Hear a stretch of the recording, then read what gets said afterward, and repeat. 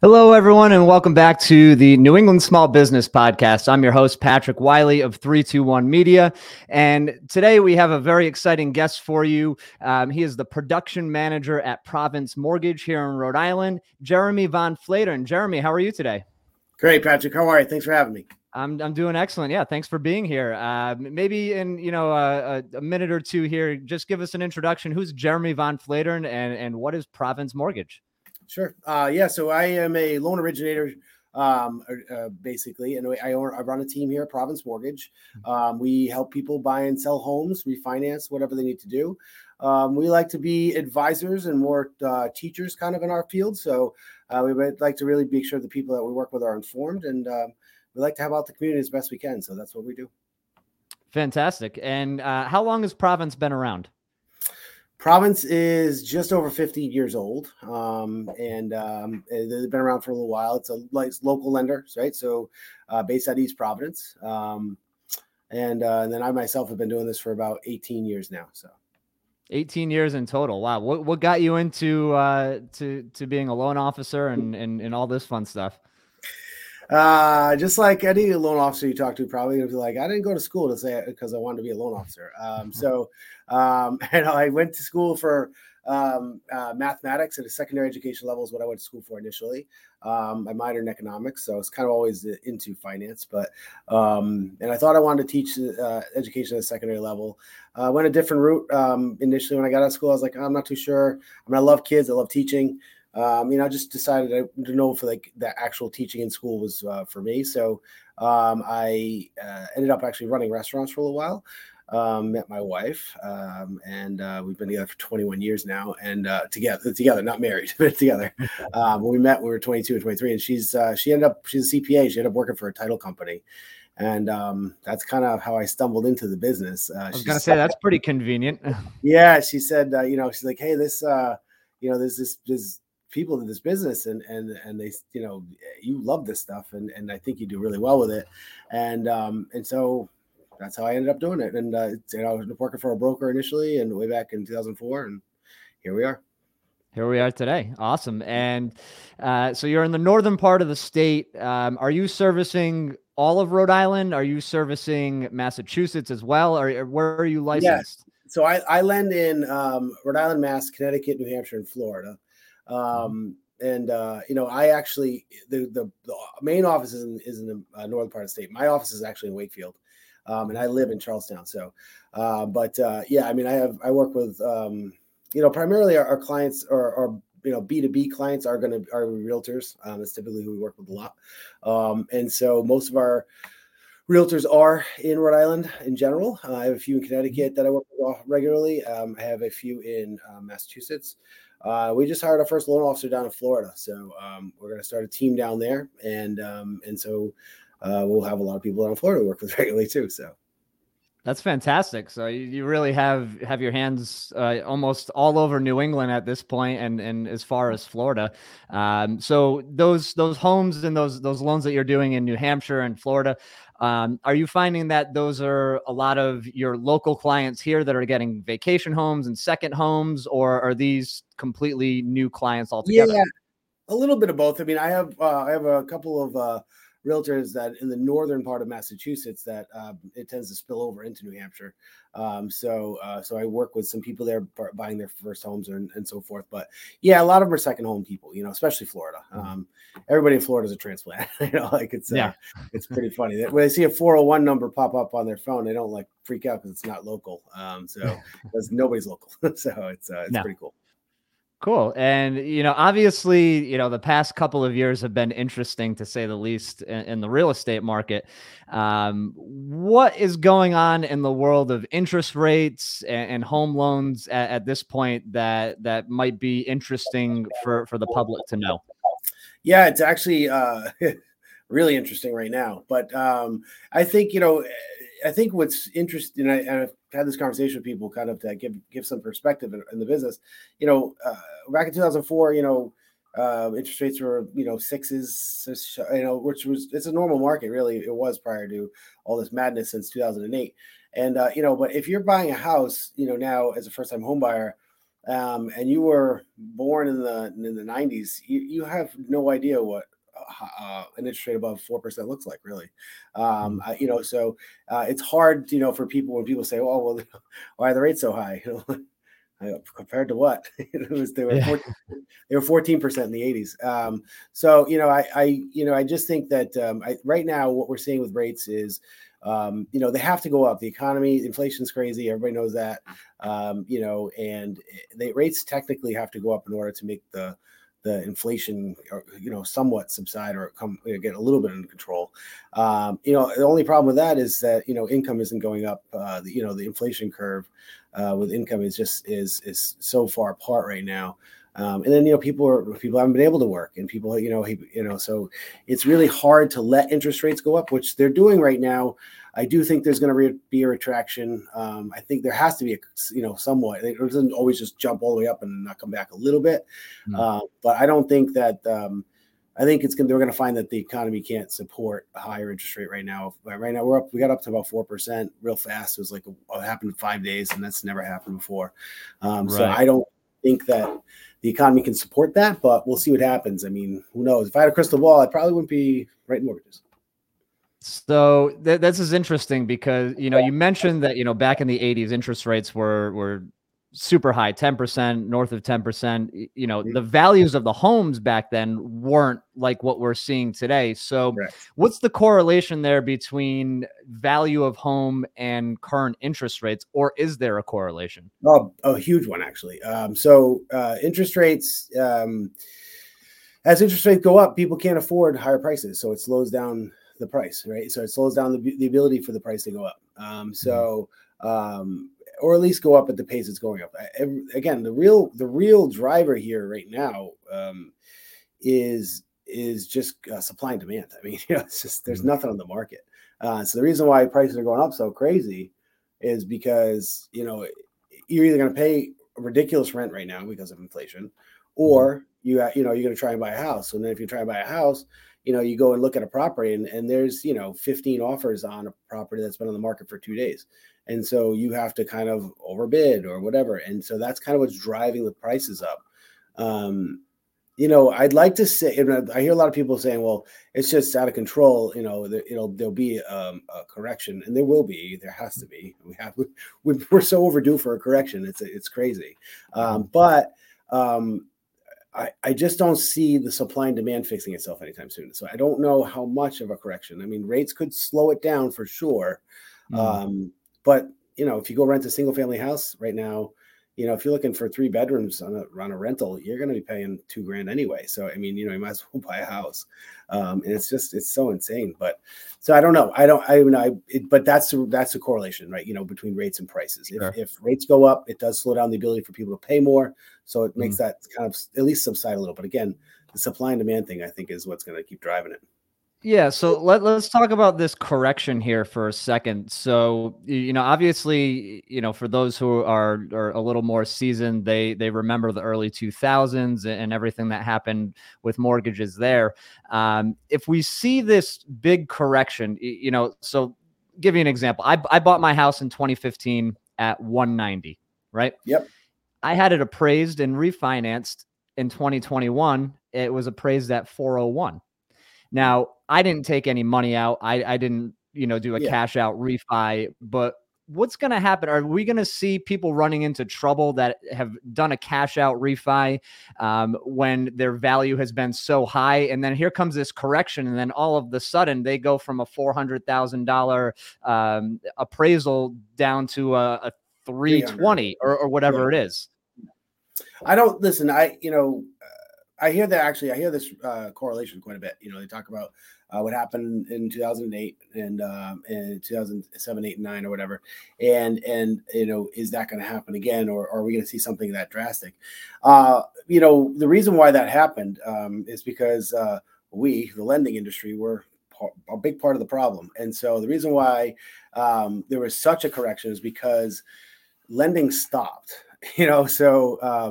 And the real estate market, for better or for worse, is what drives the economy entirely. I mean, if no matter how you look at it, the amount of money and interest rates that are driven by our world, you know, and the amount of money that gets pumped into the economy from our world, you know, it really does. I mean, as you saw in 2008, you know, we stopped, so the world stopped.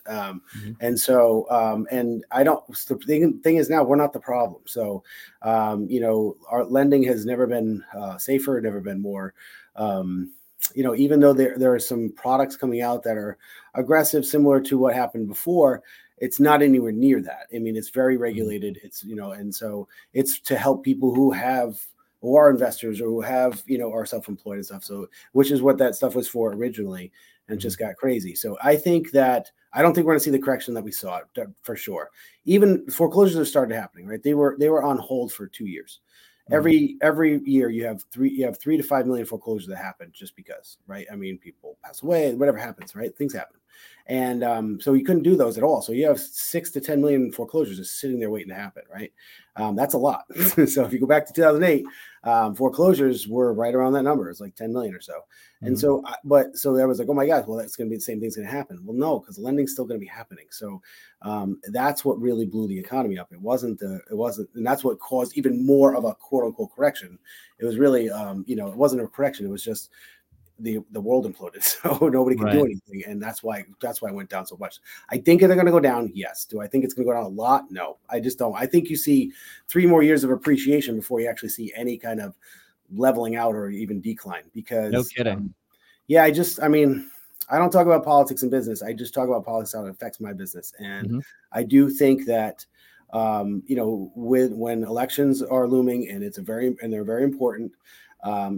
The status quo for whoever's in office is typically to keep interest rates lower or drive them down a little bit so that they keep money flowing and keep everybody happy. So, you know, because then, you know, everything's great and they have a better chance of getting reelected or getting their people in or whatever, you know. So I do think that that's going to happen. I mean, I'm not saying that they'll stay down at 2%. I just think that, you know, I think mid 3s to around 4 is going to be the average for a while, and it may be a little lower, but I mean, it's going to be in that world.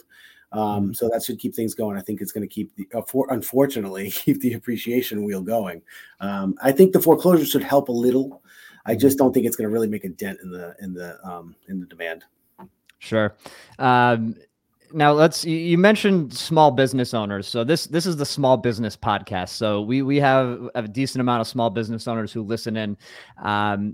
And I remember as a self-employed person myself, there was a lot of red tape that I had to, you know, cross to get my first mortgage, right? Yeah. So it's, you know, you don't have a W-2, you know, you work for yourself. So what is it about being self-employed that makes it that much more difficult? Not difficult to get a loan, but you know, there's so much extra paperwork involved. There's so many things that you have to do as opposed to just having a simple W-2. What is it, you know, on the lending aspect that requires that?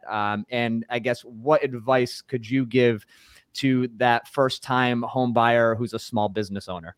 Yeah, it's, you know, it's a tricky world for sure. And I think really what I tell people is, you know, get with somebody like myself or a loan officer that, you know, and try to prep if you do want to do something so that you can see what you're doing and how it affects your business going forward. And maybe there's other ways to do things. The reality is, okay, so as a lender, as a loan officer, we are challenged with providing documentation to show the probability of continuance of income. And so as a self-employed individual, as you know, things can change on a dime. You know, it's not like, not to say that it can't as a W-2 employee. Of course, you get fired tomorrow. But the reality is, you know, if you're hired by a company, it's easy for us to consider the probability of continuance of income because, you know, we can ask the employer and say, are they still going to stay employed? And say, yep. Okay. Well, you know, there's really nothing else we could really do there. We can't ask the employer for their tax return, see if they're going under. So, you know, we have to. So that's really what we're challenged with. So again, in order to prove self-employed income, we have to look back a couple of years at previous year's tax returns, and that's the best way to do it, is to take an average. So, you know, as far as, you know, when you did it in 2015, right? Lending was still very tight. It wasn't super tight, but it was very tight, and so that made it much more difficult, I'm sure. Even right now, or last year when you refinanced, there was some COVID overlays to income and how you had to do it, and that was because obviously people were not working, so for a long time, and so they wanted to see bank statements for a couple of months to show that you were currently, even if let's say there was a delay, you're currently going, moving at the pace you were at before, so they could kind of ignore the previous income because of COVID. So there's a lot of ins and outs of it. The reality is, again, it's the proof of continuous income that we're challenged with doing, and it's a finable offense, a pretty heavy one on our end. So when auditors come in, so we really have to make sure we dot all the I's and cross all the T's. If you're working with a loan officer who's seasoned, who really knows what they're doing, it's not as difficult as it is presented, or it could be, and that's not to knock on, just if you're younger, you don't have the experience, you don't fully understand it, and that's okay. Hopefully they have some managers, people that can help them. But that's just, I think you try to align yourself with somebody. If it's something you're preparing to do, or you want to do, or you think you want to do, get with somebody early, so you can be prepped as to what is going to be needed, and are you going to be ready? Because obviously we're already going to have a year or two of tax returns in our back pocket that we can look at, and then we can go from there. Sure. No, I think that's great advice. Especially as a small business owner, many of us like to plan ahead and, be prepared for all of the unknowns that might come up in various different industries. So I think it's wise to align yourself with a partner in the mortgage industry who can give you that roadmap, so to speak, because it's not always cut and dry when you're in this world. So, yeah, and it's understandable. I feel, honestly, I have some other feelings about why it's calculated the way income's calculated for self-employed people. I feel like, we all have cars, and we're going to write our cars off. And if we could, I would. And I don't feel like, I have to drive my car to work. So I don't understand why somebody like yourself, who's self-employed, who writes their car off because they can and don't have to pay taxes on the money, which is great. Why does that penalize you? Things like that. I don't know why certain things are held against people where the normal person has that too. So, Sure. And so, I mean, if you're going to have to write off your insurance, and things like that, as a health insurance and stuff like that, you can do that. But I have health insurance, and that's taken out of my paycheck, but I don't get penalized for that. You know what I mean? So things like that bother me a little bit. Yeah. How self-employed people get qualified. But I mean, unfortunately, I don't write the rules. I just gotta. Right. That's a whole nother wormhole that we could go down, maybe off camera at a later date, for sure. Yeah. But so true.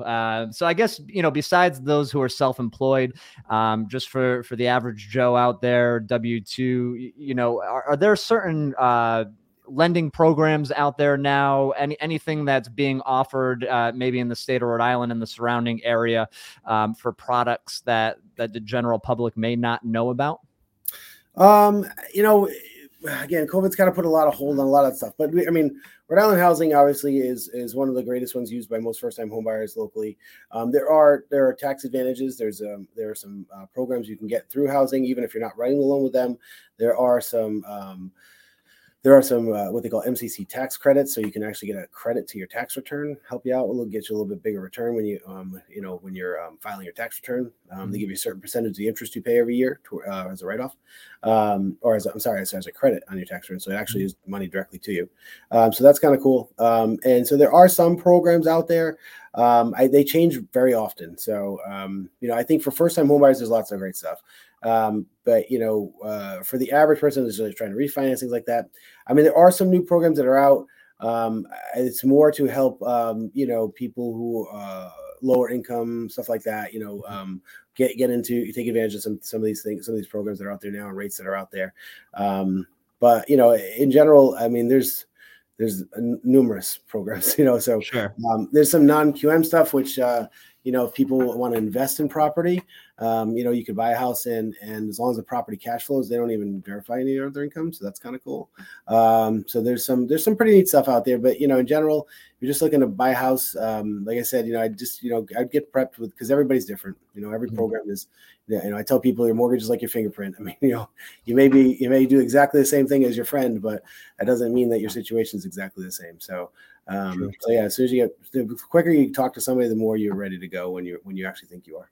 And what should these folks be planning on for down payments nowadays? I know that there's been FHA programs in the past with like 3.5% down, whatever it is.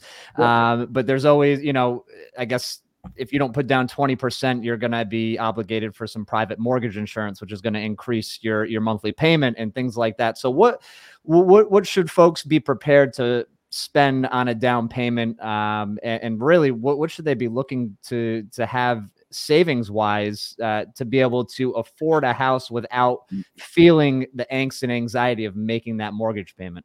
Yeah, I mean, I always tell people it's great to have a nest egg. So if people are going to come to me and say, I'm a first time home buyer, but I've got like $10,000 put down, something along those like 5,000, whatever it is. Mm-hmm. I'm like, you know what? I can show you programs putting that money down. Conventional programs require 3%. FHA requires 3.5. And again, depending on your credit score and your particular situation, you may go one way or the other. I also real quick on PMI, but I tell people is like, PMI is actually the acronym that's attached to it. So FHA, VA, USDA, so whatever their version of PMI is. Sure. Fannie Mae, Freddie Mac. So it's going to be their version of PMI. The loans themselves are all the same. They're just mortgages. It's X number of dollars over X number of months, calculate X percent interest, and that's your payment, right? Mm-hmm.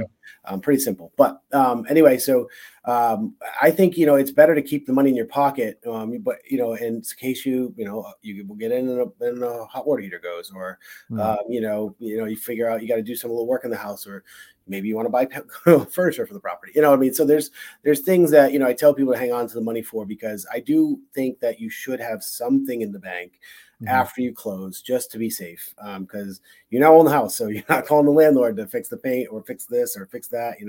Railing gets falls off or rolls over. You got to fix it yourself. So and there's inspections during the process and so forth that hopefully can help you with some of that stuff. But I mean, you're buying a house, even if you bought a brand new house, inspections are still 25 pages long with lots of stuff wrong. So, Sure. there's always something. So, I do hope people keep money in their pockets. But if you're looking for down payment from that perspective, again, housing allows you to put 0% down. There's no income restriction to that. So you can make $150,000, $200,000 a year and still put 0% down if you want. So again, it's just different for everybody. Sometimes rates are a little higher with different programs than they are with the others, so you got to look at everything. Sure. But yeah, so somewhere between 3 to 3.5% if you want to just get into a conventional or FHA loan. And if you want to put nothing down, you can do that too. And depending, correct me if I'm wrong, depending on the market at the time, what values are, they could always refinance out of whatever that PMI is, correct? Yeah, we just be careful about saying that. I mean, because yes, you could. I mean, but again, if we have a correction, then it's not going to make a difference. And no, yeah. So I don't want people to count on that. Sure. We've got to be very careful, especially in our industry. They don't want us telling people they can do that they can. That it's a possibility, but don't count on it. Worst case scenario, you're in the situation you're in for 30 years. So be ready for that. That's it. Yeah.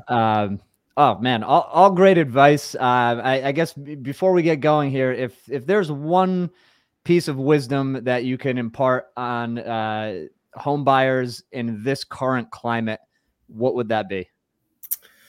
I feel like just get informed, be informed, because there's just so much out there. And, I myself, if I'm talking to somebody and I think, listen, you know what, this bank has this program and I just really think you should go to them, I'll refer you to somebody over there, because I know pretty much everybody in the business. I just think that, that's what it is. Be informed. Take your time. Everybody wants to rush into it. And I have no issues with that. Some people don't want to know. I get a little bothered by that, but if you're going to borrow $300,000, you might want to know why you're doing it. But in general, I think that's just it. Take your time, be informed, know what you're doing. So that way, when you're ready, you're ready. Because in this market, I mean, homes aren't on the market for more than, I think, 3 or 4 days at this point. So that's wild. So it's so crazy. But but that's it. And they have 15 offers on them, right? So you have to be ready to pull the trigger, and you don't want to be rushed into something not really knowing what you're doing. So. No, I think that's great. And is there anything that you guys at Province Mortgage are doing to educate the community and to give them that knowledge prior to?